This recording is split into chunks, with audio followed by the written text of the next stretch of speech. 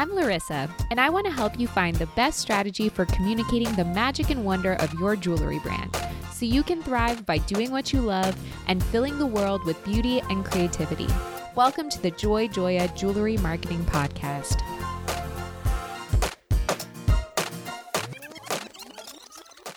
Hi, I'm your host, Larissa Worstiak. Through this podcast, I aim to empower and inspire jewelry entrepreneurs and innovators so they can thrive by doing what they love. I'm passionate about digital marketing for jewelry brands, and I'm excited to share my passion with you.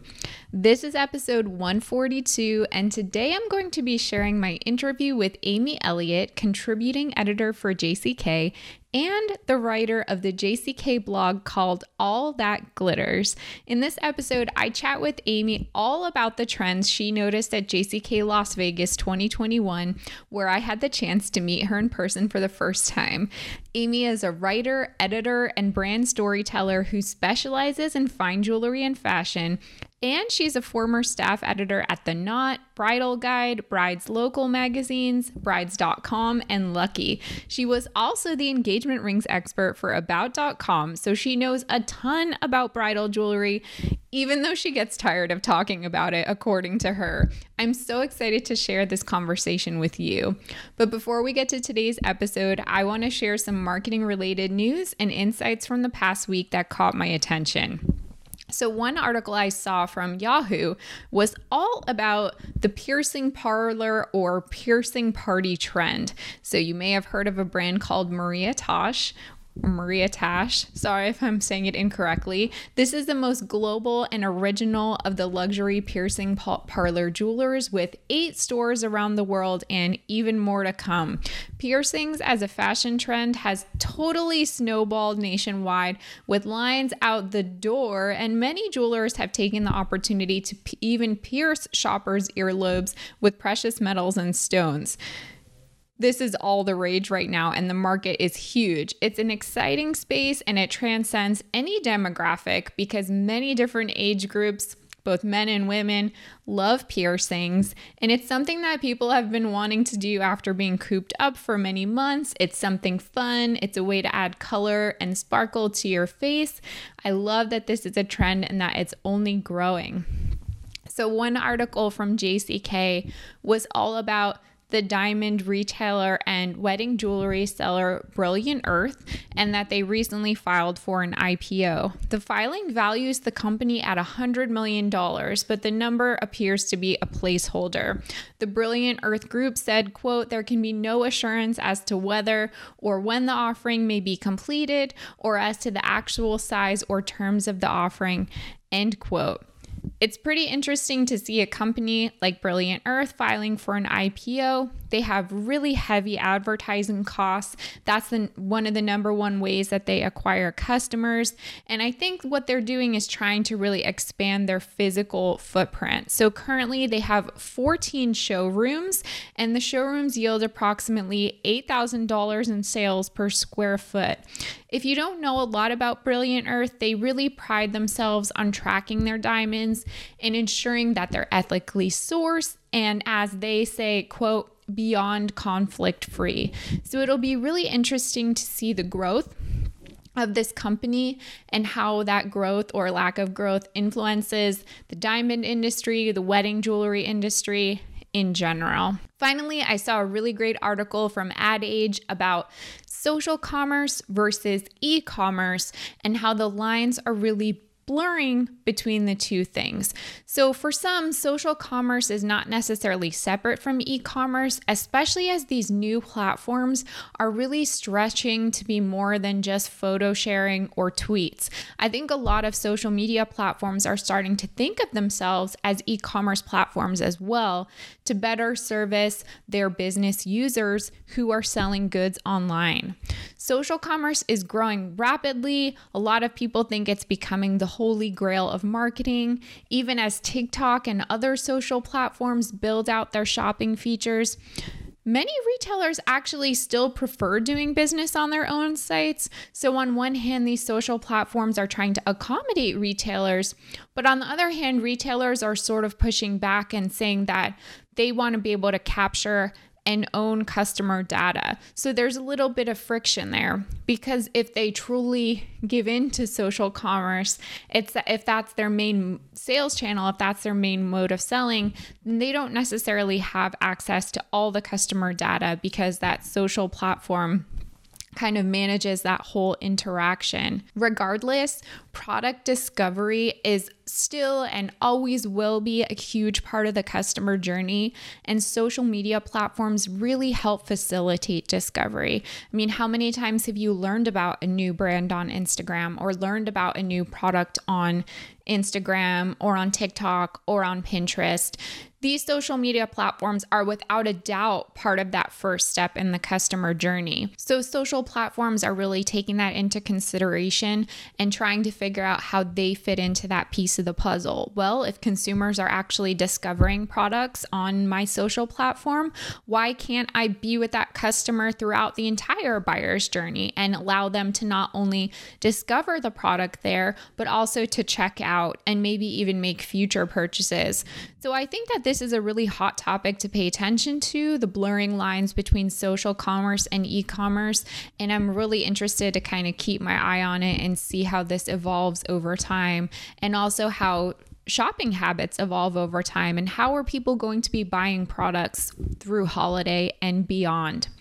If you want to get the links to the articles I share in this segment of the podcast, you can sign up for my email newsletter by visiting joyjoya.com/sign up, and you'll get a digest with the links whenever a new episode drops.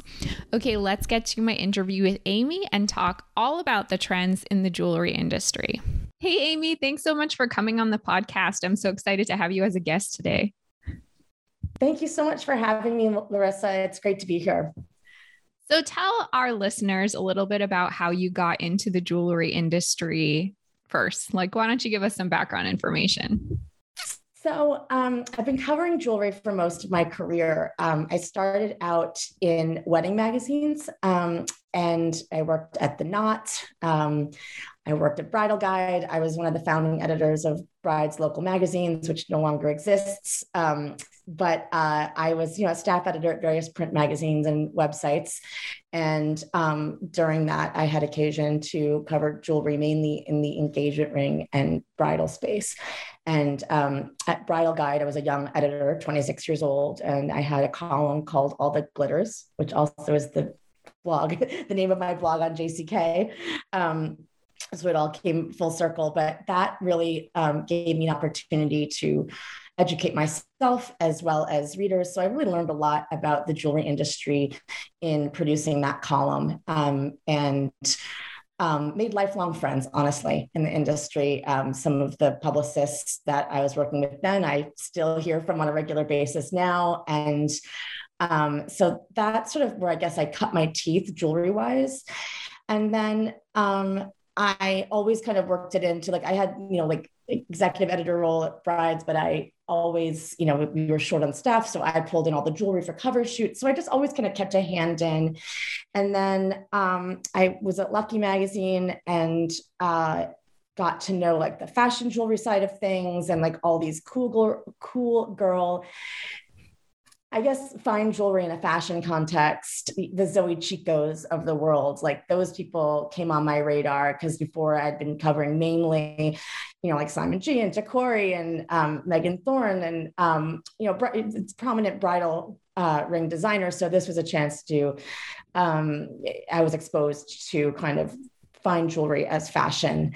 And then I went freelance and have worked for a number of fashion brands as a copywriter.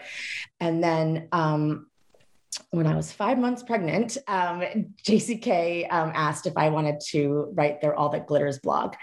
And actually, they had asked me at the time. It didn't have a name, but they wanted me to create style content for them. And actually, I should back up. I worked for About.com as their engagement ring expert. The site no longer exists. Welcome to publishing. But it is now The Spruce. But it was, I covered so much engagement ring content for them. This is probably around 2016.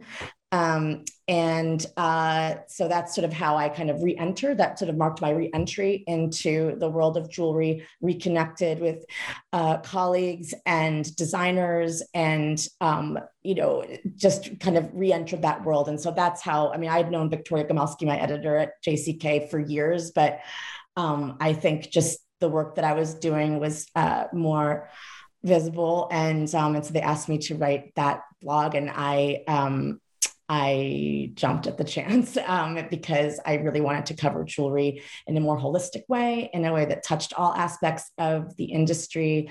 And that was in 2016. And I've kind of evolved the All That Glitters blog on JCK to be, I call it style and culture. I'm very interested in where jewelry intersects with history and pop culture and current events and art and music. And so I've kind of found my groove. And I think I'm also known, people who read my blog, I think know that I cover designers and designer collections are some of my favorite topics to cover, doing a deep dive into, what inspired you, how you made aesthetic and creative choices and that kind of thing. So that's sort of a very, very long answer to your question, but it involves so many mediums and pit stops in the bridal world and online, and this doesn't exist and that doesn't exist. But here I am, and I'm very happy to be, an established voice in the industry. That sounds like such a fun journey. And side note, I used to love Lucky Magazine. That was like my favorite magazine of all time. We were all sorry to see it go. No, definitely. I was only there for like a year and a half, but it was great. So yes. So since you've seen so much jewelry and you have been exposed to it all, how would you describe your own style, and what do you personally gravitate to in jewelry? Well, as evidenced on my blog, I really like big, bold, glamorous jewels. Like I love, I'm extra. I'm very extra. I like really opulent, beautiful, colorful, just high jewelry is like my favorite. So I always say I'm very drawn to like the glamazons in the room. My lifestyle does not support that inclination. So and I'm a mom living in Connecticut now. So I've had to evolve my jewelry style, as many of us have during the pandemic era, but I've had to kind of evolve it. So as where we sit today, I like vintage jewelry. I love estate jewelry. I'm a big collector. So I do have a lot of estate pieces. And I have been wearing a lot of necklaces. I've been collecting charms over the last year. That was never really my thing. I had a charm bracelet that I never wore, but now I'm like wearing them on necklaces, and that has been a really fun thing to collect. So I'm interested in pieces that like aren't out of place, like at the pre-K drop off. I try to wear things that sort of fit with the tenor of my new life. And I also have like a stack of bracelets that I wear that are sort of gold and diamond chain bracelets, because they're light. I can layer, I can keep adding to them. So those are kind of the two big things that I collect right now, are like charms and layerable necklaces, gold chains, of course. I'm definitely a gold person over a silver person, but I do love silver Southwestern jewelry. I would say my tastes are very eclectic. And I do generally like to have things be a little bit on the glamorous side. So, and I believe in investing in quality. And I don't know, and there are some designers that I love and covet, and have added to my collection. And I love coral. I'm wearing a giant coral pendant. Ooh, today very cool. I picked this up at the antique show in Vegas. Oh, very cool. So that has, I guess like my jewelry style has evolved over time. I mean, I definitely have I love big giant gold earrings, like giant 70s door knocker gold earrings. I love gold earrings of all kinds. And, but I've evolved it to be, more layerable, a little more casual, a little more like something I can wear to the grocery store and not look ridiculous. Because I did live in New York for 20 years before moving to Connecticut. So, some of my jewelry would be a little bit more acceptable, at a press event or a party in New York, but I no longer live that life. So I have to wear things that are more compatible with the way I live now. I like the idea of you starting like a jewelry fashion blog, just showing you like out and about in Connecticut at the grocery store wearing like some crazy statement pieces. I'm just like, I'll have a quarter pound of the lean ground beef, and here's my diamond rings, my diamond stacking rings. Yeah. Perfect. So totally. Amy, we met in person at this year's JCK Las Vegas show. I'm curious, how long have you been attending this trade show, and how have you seen it change and evolve over the years? That's a good question. I probably have been attending it since the 2000, like around 2007, 2008. I think that was maybe my first show as a staff on staff at these wedding magazines. And so when I covered the shows back then, you go around with your ad sales rep for the magazine. And so that's just like a different way to cover a trade show. They, a lot of times the editors will go around with the reps. It's kind of like an icebreaker, and the editor does their thing, looking at jewelry, snapping photos for what they might want to call in for a shoot. And then, the editor can talk to the PR person, and the sales rep can talk to, whoever's in charge of advertising. Publishing has changed so much in the last 10, 15 years that like, I'm freelance now, so I'm not really involved in those kinds of interactions anymore. And in a way, it's very freeing. I can kind of just cover the news organically and talk to jewelry designers and just kind of do my own thing and not be tethered to a sales objective, which is nice. And so I don't know what kind of business is being done at trade shows as far as selling, advertising space. Like, I don't even know if that happens anymore. So I would imagine that's one way that it's changed. It's weird because we had not been to Las Vegas, in like a year and a half. So in a way, it felt like coming home. It felt very familiar. It was like, okay, took a minute to like get my sea legs, train my eyes to like really like be focusing on these small details. My face hurt from smiling, like all these, my feet hurt, like, all of these familiar trade show kind of things coming back to me. It honestly feels very familiar, but you'd have to ask somebody. Like, I think it would be more interesting to ask a vendor, what they have observed from, just from the perspective of like, writing orders and, are people buying on the spot? I mean, I don't know. I mean, I can say that at this show, I saw retailers with, at a booth with like trays piled with jewelry, like their selects that they wanted that were then being set aside for immediate delivery. I don't know that business is being done that way previously or as much, because a lot of times I think the trade show was a venue for networking, for FaceTime, for seeing what's out there, seeing what's new, and just kind of browsing and maybe not committing picking up a line. So the vibe at this year's Vegas shows was much more intentional and like, just like, I'll take that. I'll take that. I'll take that. I'll take that. Like a lot, like it felt a little bit more it felt more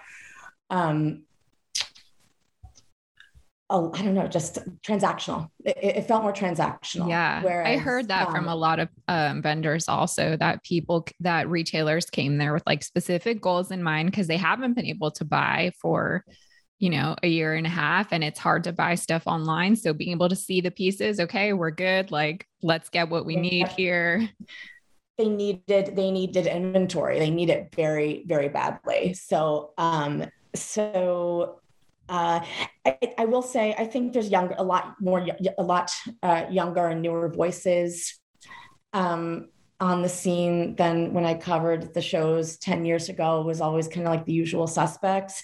And, kind of jewelers and designers that were like maybe in their 40s and 50s, kind of hitting their stride. And now there's like a second tier of like the new generation or the next wave of designers in their 20s and 30s showing collections. So there wasn't a whole lot of that, of really young people kind of, investing in the trade show format and whatever. Like, I don't think there was a lot of that going on 10 years ago. So, but all in all, it's like riding a bike. It felt very familiar. It felt like, oh, I know, I've been here before. I know what's going on here. And some people, I stopped by the Simon G booth. I mean, I've known Z from Simon G for we both basically grew up in the industry together, as I was a 20-something young editor at a wedding magazine. He was, working for his dad, Simon G, one of the biggest bridal brands out there. And we were just like, here we are, like he's the successor to the brand. And, I'm still covering jewelry, but at a different level. And so it's, it still is a venue for connecting and forging connections with people and networking, but just a little bit different. And it's just, there's more, there's just more, more stuff to see. Definitely. So how do you personally prepare for the show and decide like who you want to see to make the most out of your experience? This year and years past, I have put together a schedule of people that I wanted to see, and people usually reach out to me and like want to book appointments, and I kind of build my schedule around that. I mean, you can't just like walk into the Mikimoto booth. Like you have to like, you can't just like, so some of those guys, like you just like, okay, like Levian, you can't just like show up at their door. Like you have to be, there needs to be a formal appointment. There's a sort of, so for some people where it's sort of formal, I kind of like slot those guys in. And then this year, especially, I was like, I don't want the pressure. Like, I just want to be able to like walk and see what I want to see. And I did want to support the JCK vendors because, I did go to the couture show and saw a lot of my friends, and, obviously the design there is incredible. And so editorial and so important for all editors to see, but I just haven't, there are these sort of JCK vendors that have just been going to the show for years, like Casey Designs or Shy Creation. And, like I just wanted to see them and handle their pieces because it had been so long. And so I guess I spent a lot of time at the luxury and JCK shows this year, seeing, basically our vendor partners who, invested in that show. And there were some newcomers who had never showed before ever. And so this girl, Stephanie Urbatus, and I saw her, and Nina Wynn is a good friend of mine, and I saw her collection. And so I always keep an open mind, and, the best case scenario, I mean, like the shows that I go to in New York, I never make appointments. I just browse and chit chat and just, if I can find an opening, I'll go in and ask to like try pieces on and take pictures. So that's like the most leisurely kind of trade show experience. And sometimes it's like a little bit intimidating. I mean, sometimes people are really rude and you're just like, okay, I'm not trying to sell you ad space, or so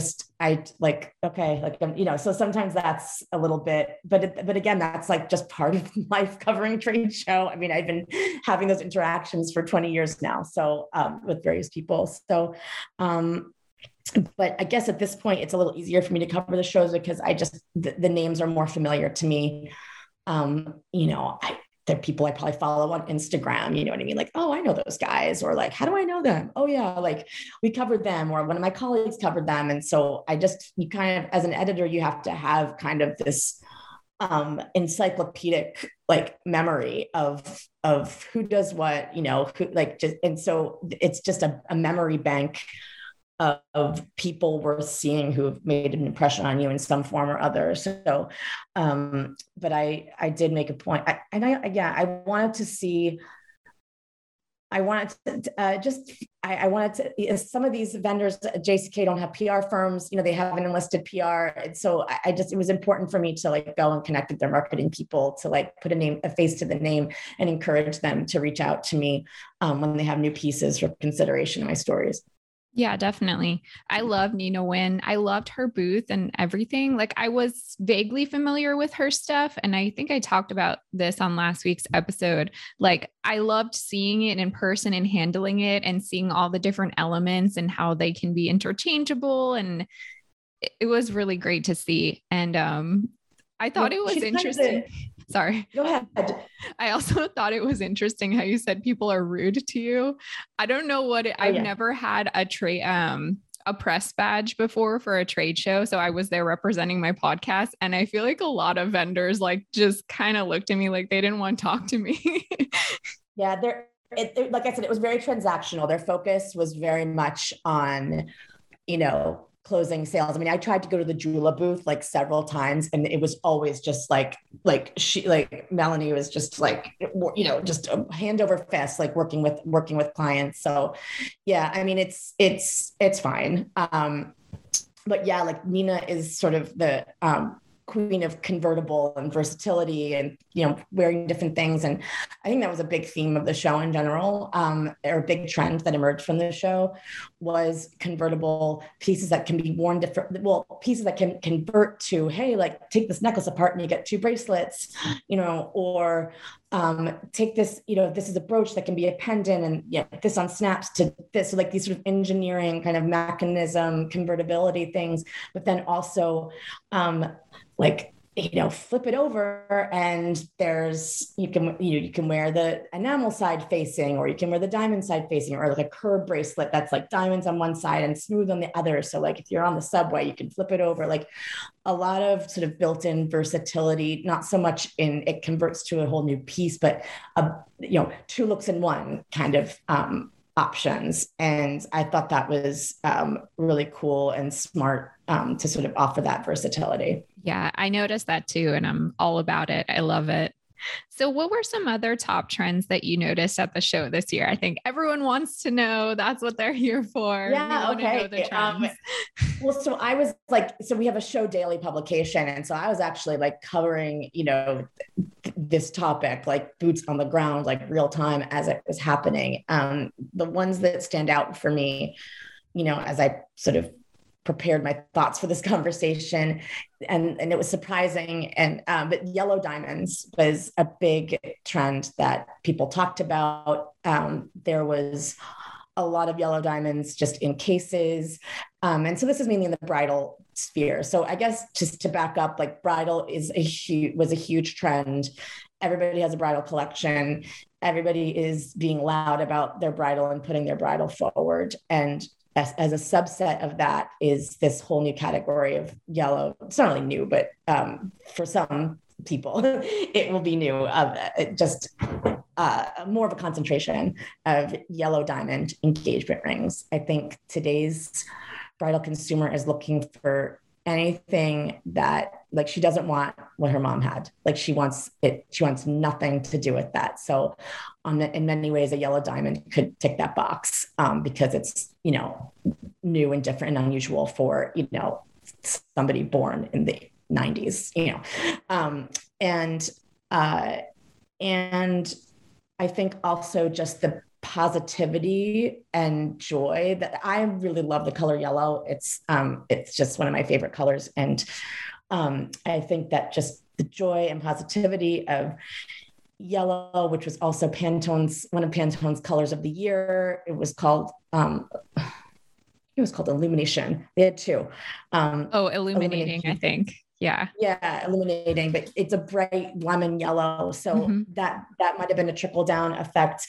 But it just is so joyous and positive and uplifting and just like sunshine on your finger. And I think I think vendors wisely leaned into that. And because it is one of those things, like if you see it in a case, it's going to spark joy. It's because it's so, it reminds you of sunlight and it's whatever. And Levian, who is, an industry leader, and they are definitely leaning into yellow diamonds. They were a big part of their trend report that they do every year. So a lot of just by osmosis, whatever they do kind of really trickles down into the zeitgeist. They definitely influence consumer behaviors. Whatever Levian is doing definitely influences consumer behavior and appetite. So I just noticed in the summer issue of JCK, they had a 2-page ad spread just for the yellow diamonds. And I thought that was really interesting. Yeah, definitely. They're all about these colored stones. That's sort of their that's one of their core values is these beautiful colored stones and the chocolate diamonds, et cetera. But they do yellow diamonds really, really well. But also Rachmaninoff had beautiful yellow diamonds, and Unique, and they were just kind of everywhere. So I would definitely, sometimes with jewelry trends, it takes a while for them to solidify and become, abundant, but that definitely was sort of an insider's trend that presented itself.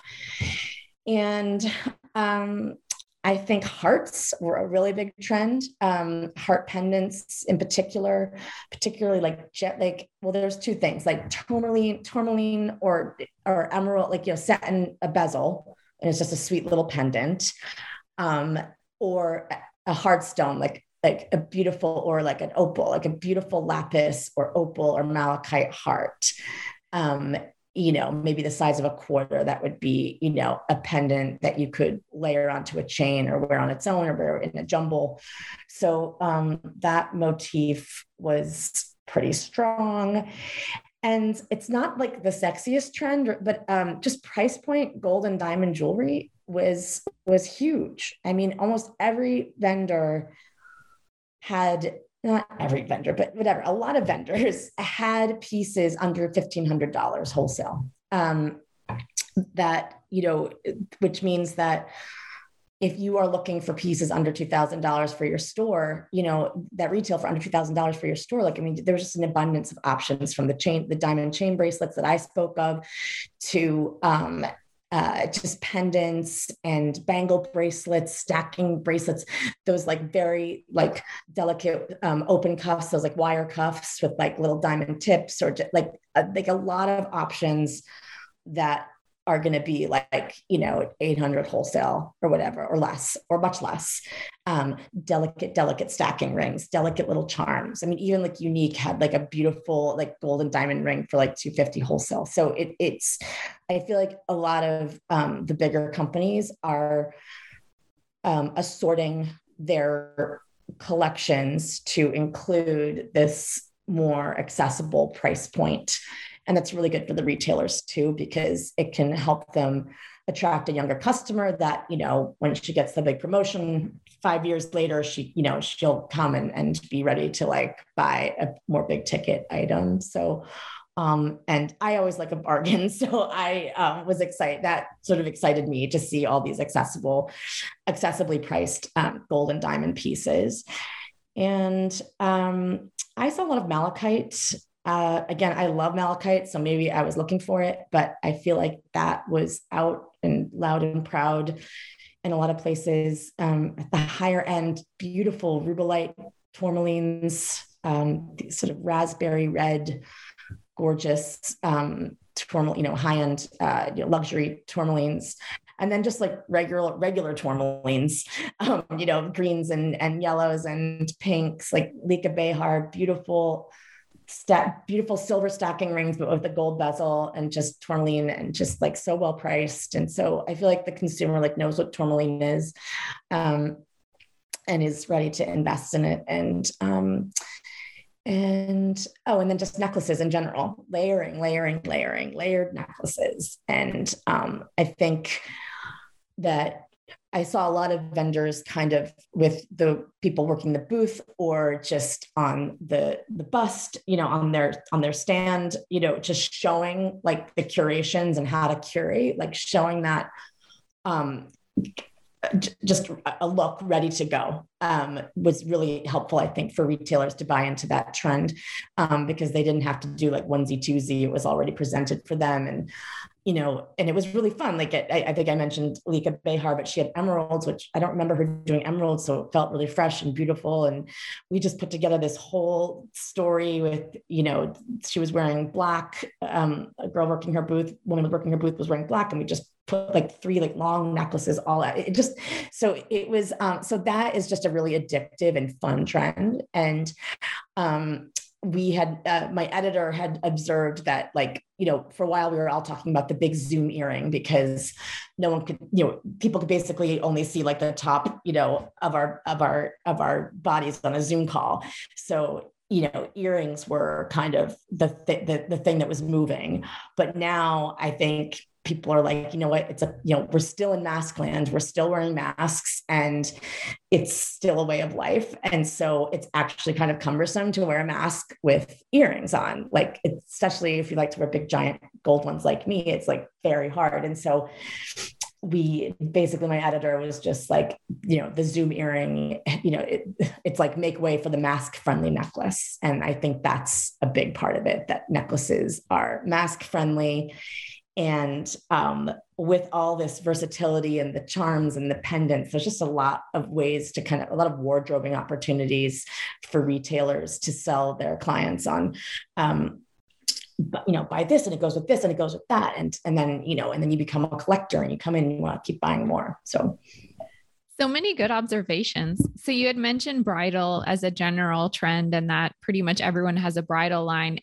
Are there trends within bridal that you're seeing in terms of like styles, popular diamond cuts, lab grown versus natural? What were some things you were seeing within bridal?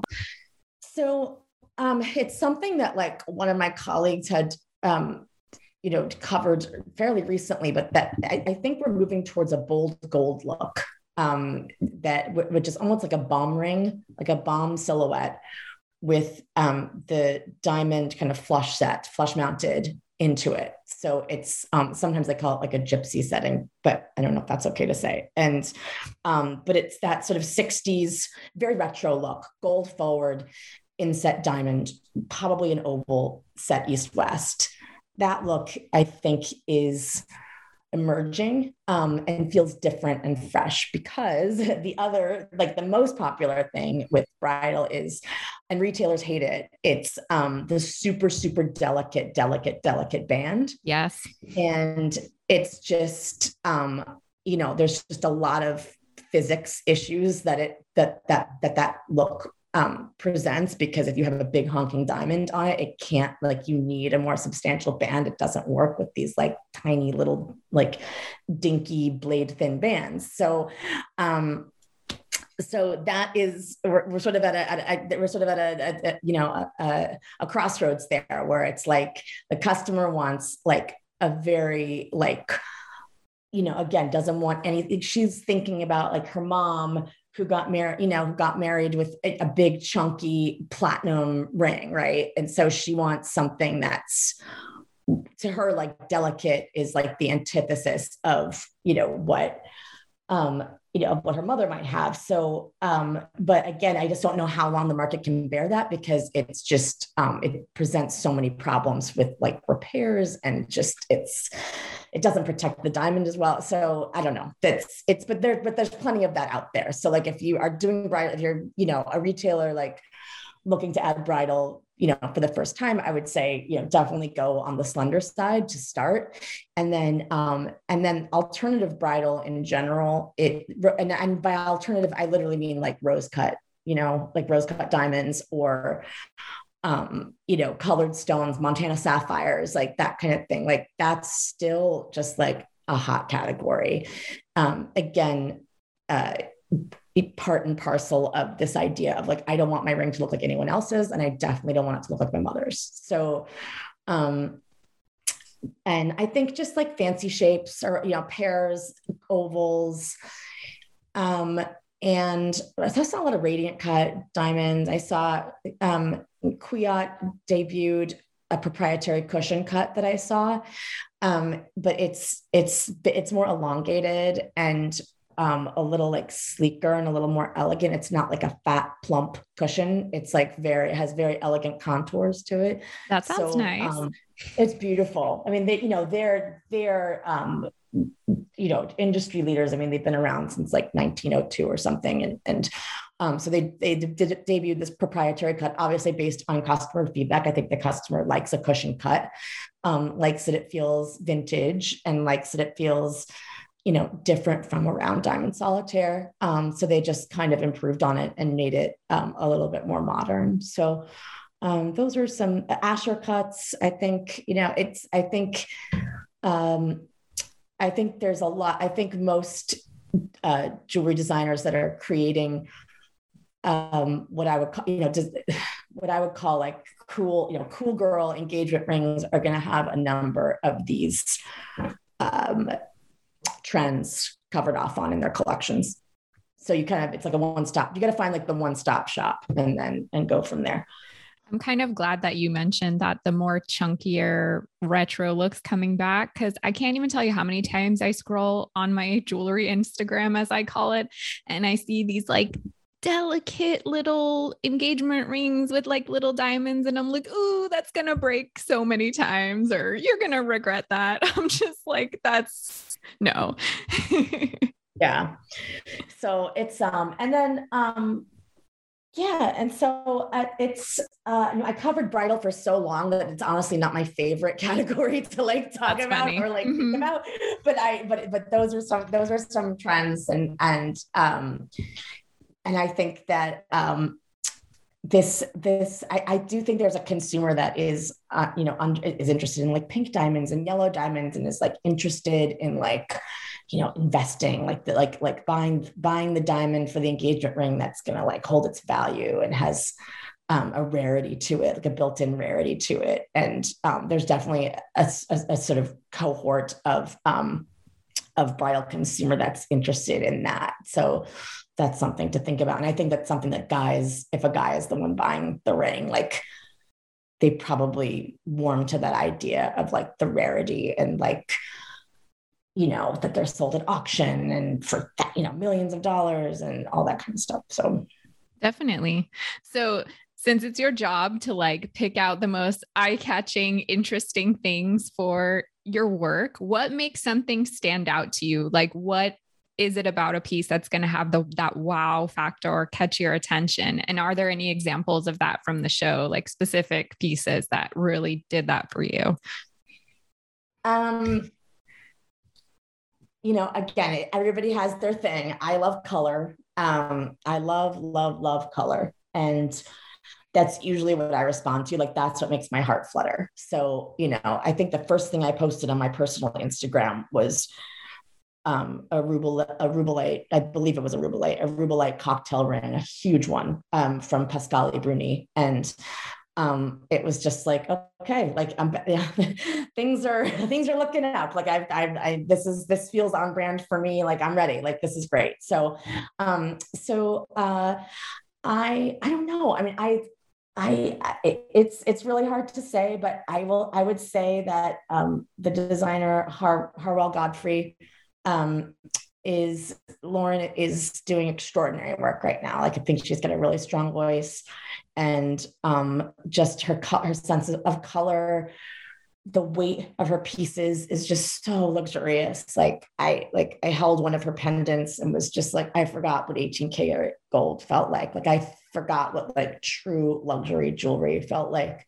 And just all of the little details that she adds, like the backs of the pieces. And it's just, it just feels fresh and new and modern and alive. Like if I'm in a price point frame of mind, like for a holiday story, then I'm super excited about finding, like there's this website Stone and Strand, and like they do mostly 10 karat gold, but like the price points are unbelievable. Like I refer my friends to them all the time. Like it's just, so it's like I get excited about like a great bargain.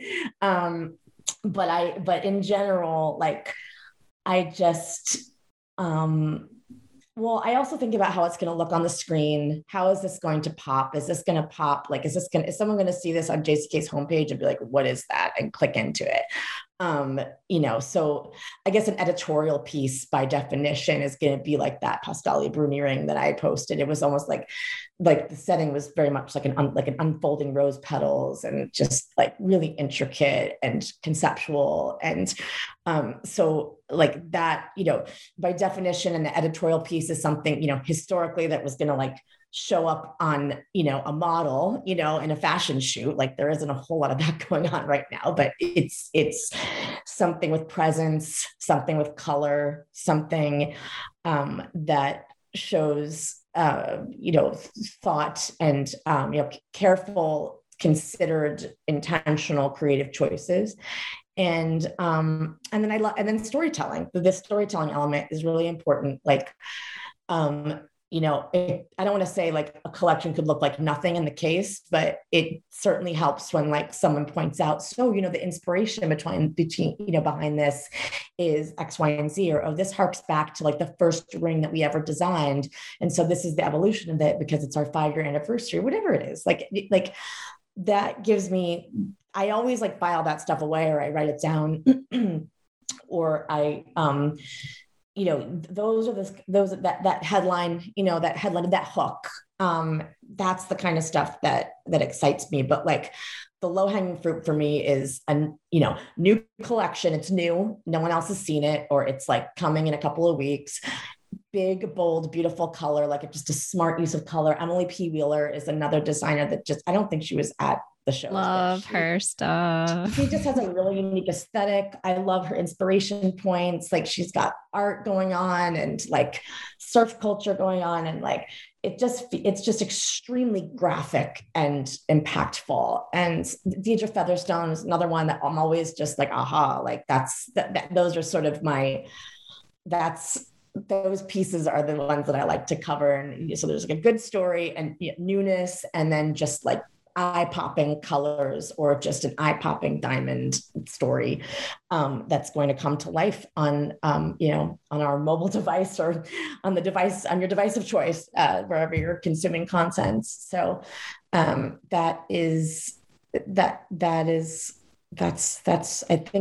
think I've answered your question. It really changed.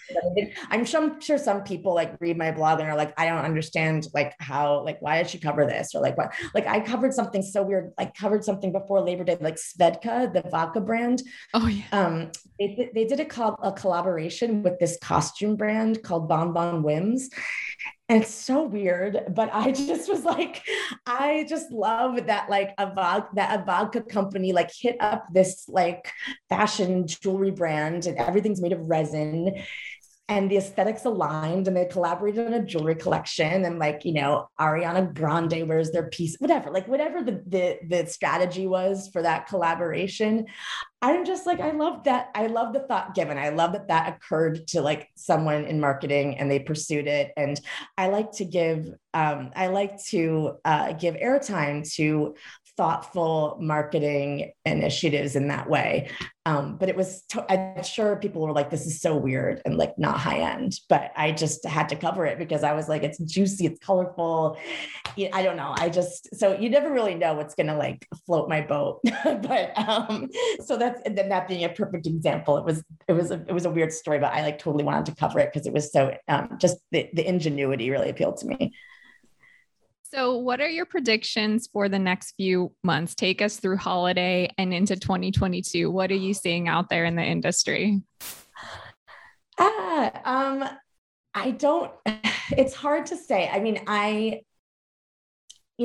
year ago, I was saying that, the pandemic era was going to really, we were going to see incredible design coming out of it. And I think to a certain extent that is true, that a lot of people use their downtime to really lean into the creative process, really refine their voice, come up with like great collections that are saleable, but also just compelling from an editorial standpoint. So I think that we will continue to see exciting debuts from some of our talented voices. But you know, I walked them. I was at Melee the show, which was in New York, and it was in the beginning of August. And like there were no wow pieces at that show. Like there was not like the only person who had wow pieces was Ray Griffiths, and that's just like he doesn't know how to do anything else. Like he only does wow pieces. So he like the Glamazons, like he was like you know the glam, like he was sort of like command central for glamorous jewels, but everything else there was pretty like I don't want to call it commercial because that sounds bad, but just they were there to like move their collections and provide retailers with like easy wins, you know, and so like Skasha has these cord bracelets with like a little diamond pendant, like a little diamond centerpiece, but like tiny and delicate, and just like stack them, like just you know, again, nothing that I'm like, oh my gosh, it's amazing, but like it was thoughtful, and it was intentional, but like they just I don't so I do think that in the next for holiday and going into 2022, I think that we will see more price conscious, accessibly priced collections, or collections that are just easy for a retailer to sell. Like, here's this green story I put together. You know what I mean? Like, here's this, like, you know, look, I already curated it for you. Here's the ring, here's the earring, here's the necklace, here's this. It's all green tourmaline. Goodbye. Like, I think you're going to see a lot of that. So it's not the most exciting, but I think it will be successful. So, like, I don't know if you know the store Jen Jewelry Boutique. They're in suburban Chicago, or she's like just outside of Chicago. Like, I feel like she has it exactly right. Like she, like if you go to her Instagram, like I feel like whatever she's doing for holiday is what people should be doing. Oh, that's cool. I'll have to check her out. I haven't heard of her before. Her name's Laura Kitsos, and she just has the perfect mix of like, you know, well-made fashion, but like a little, you know, but like, you know, she has some like pretty high-end important designers in her collection. Like it's wearable, it's chic, and it feels like it just feels like stuff that like a normal girl could buy.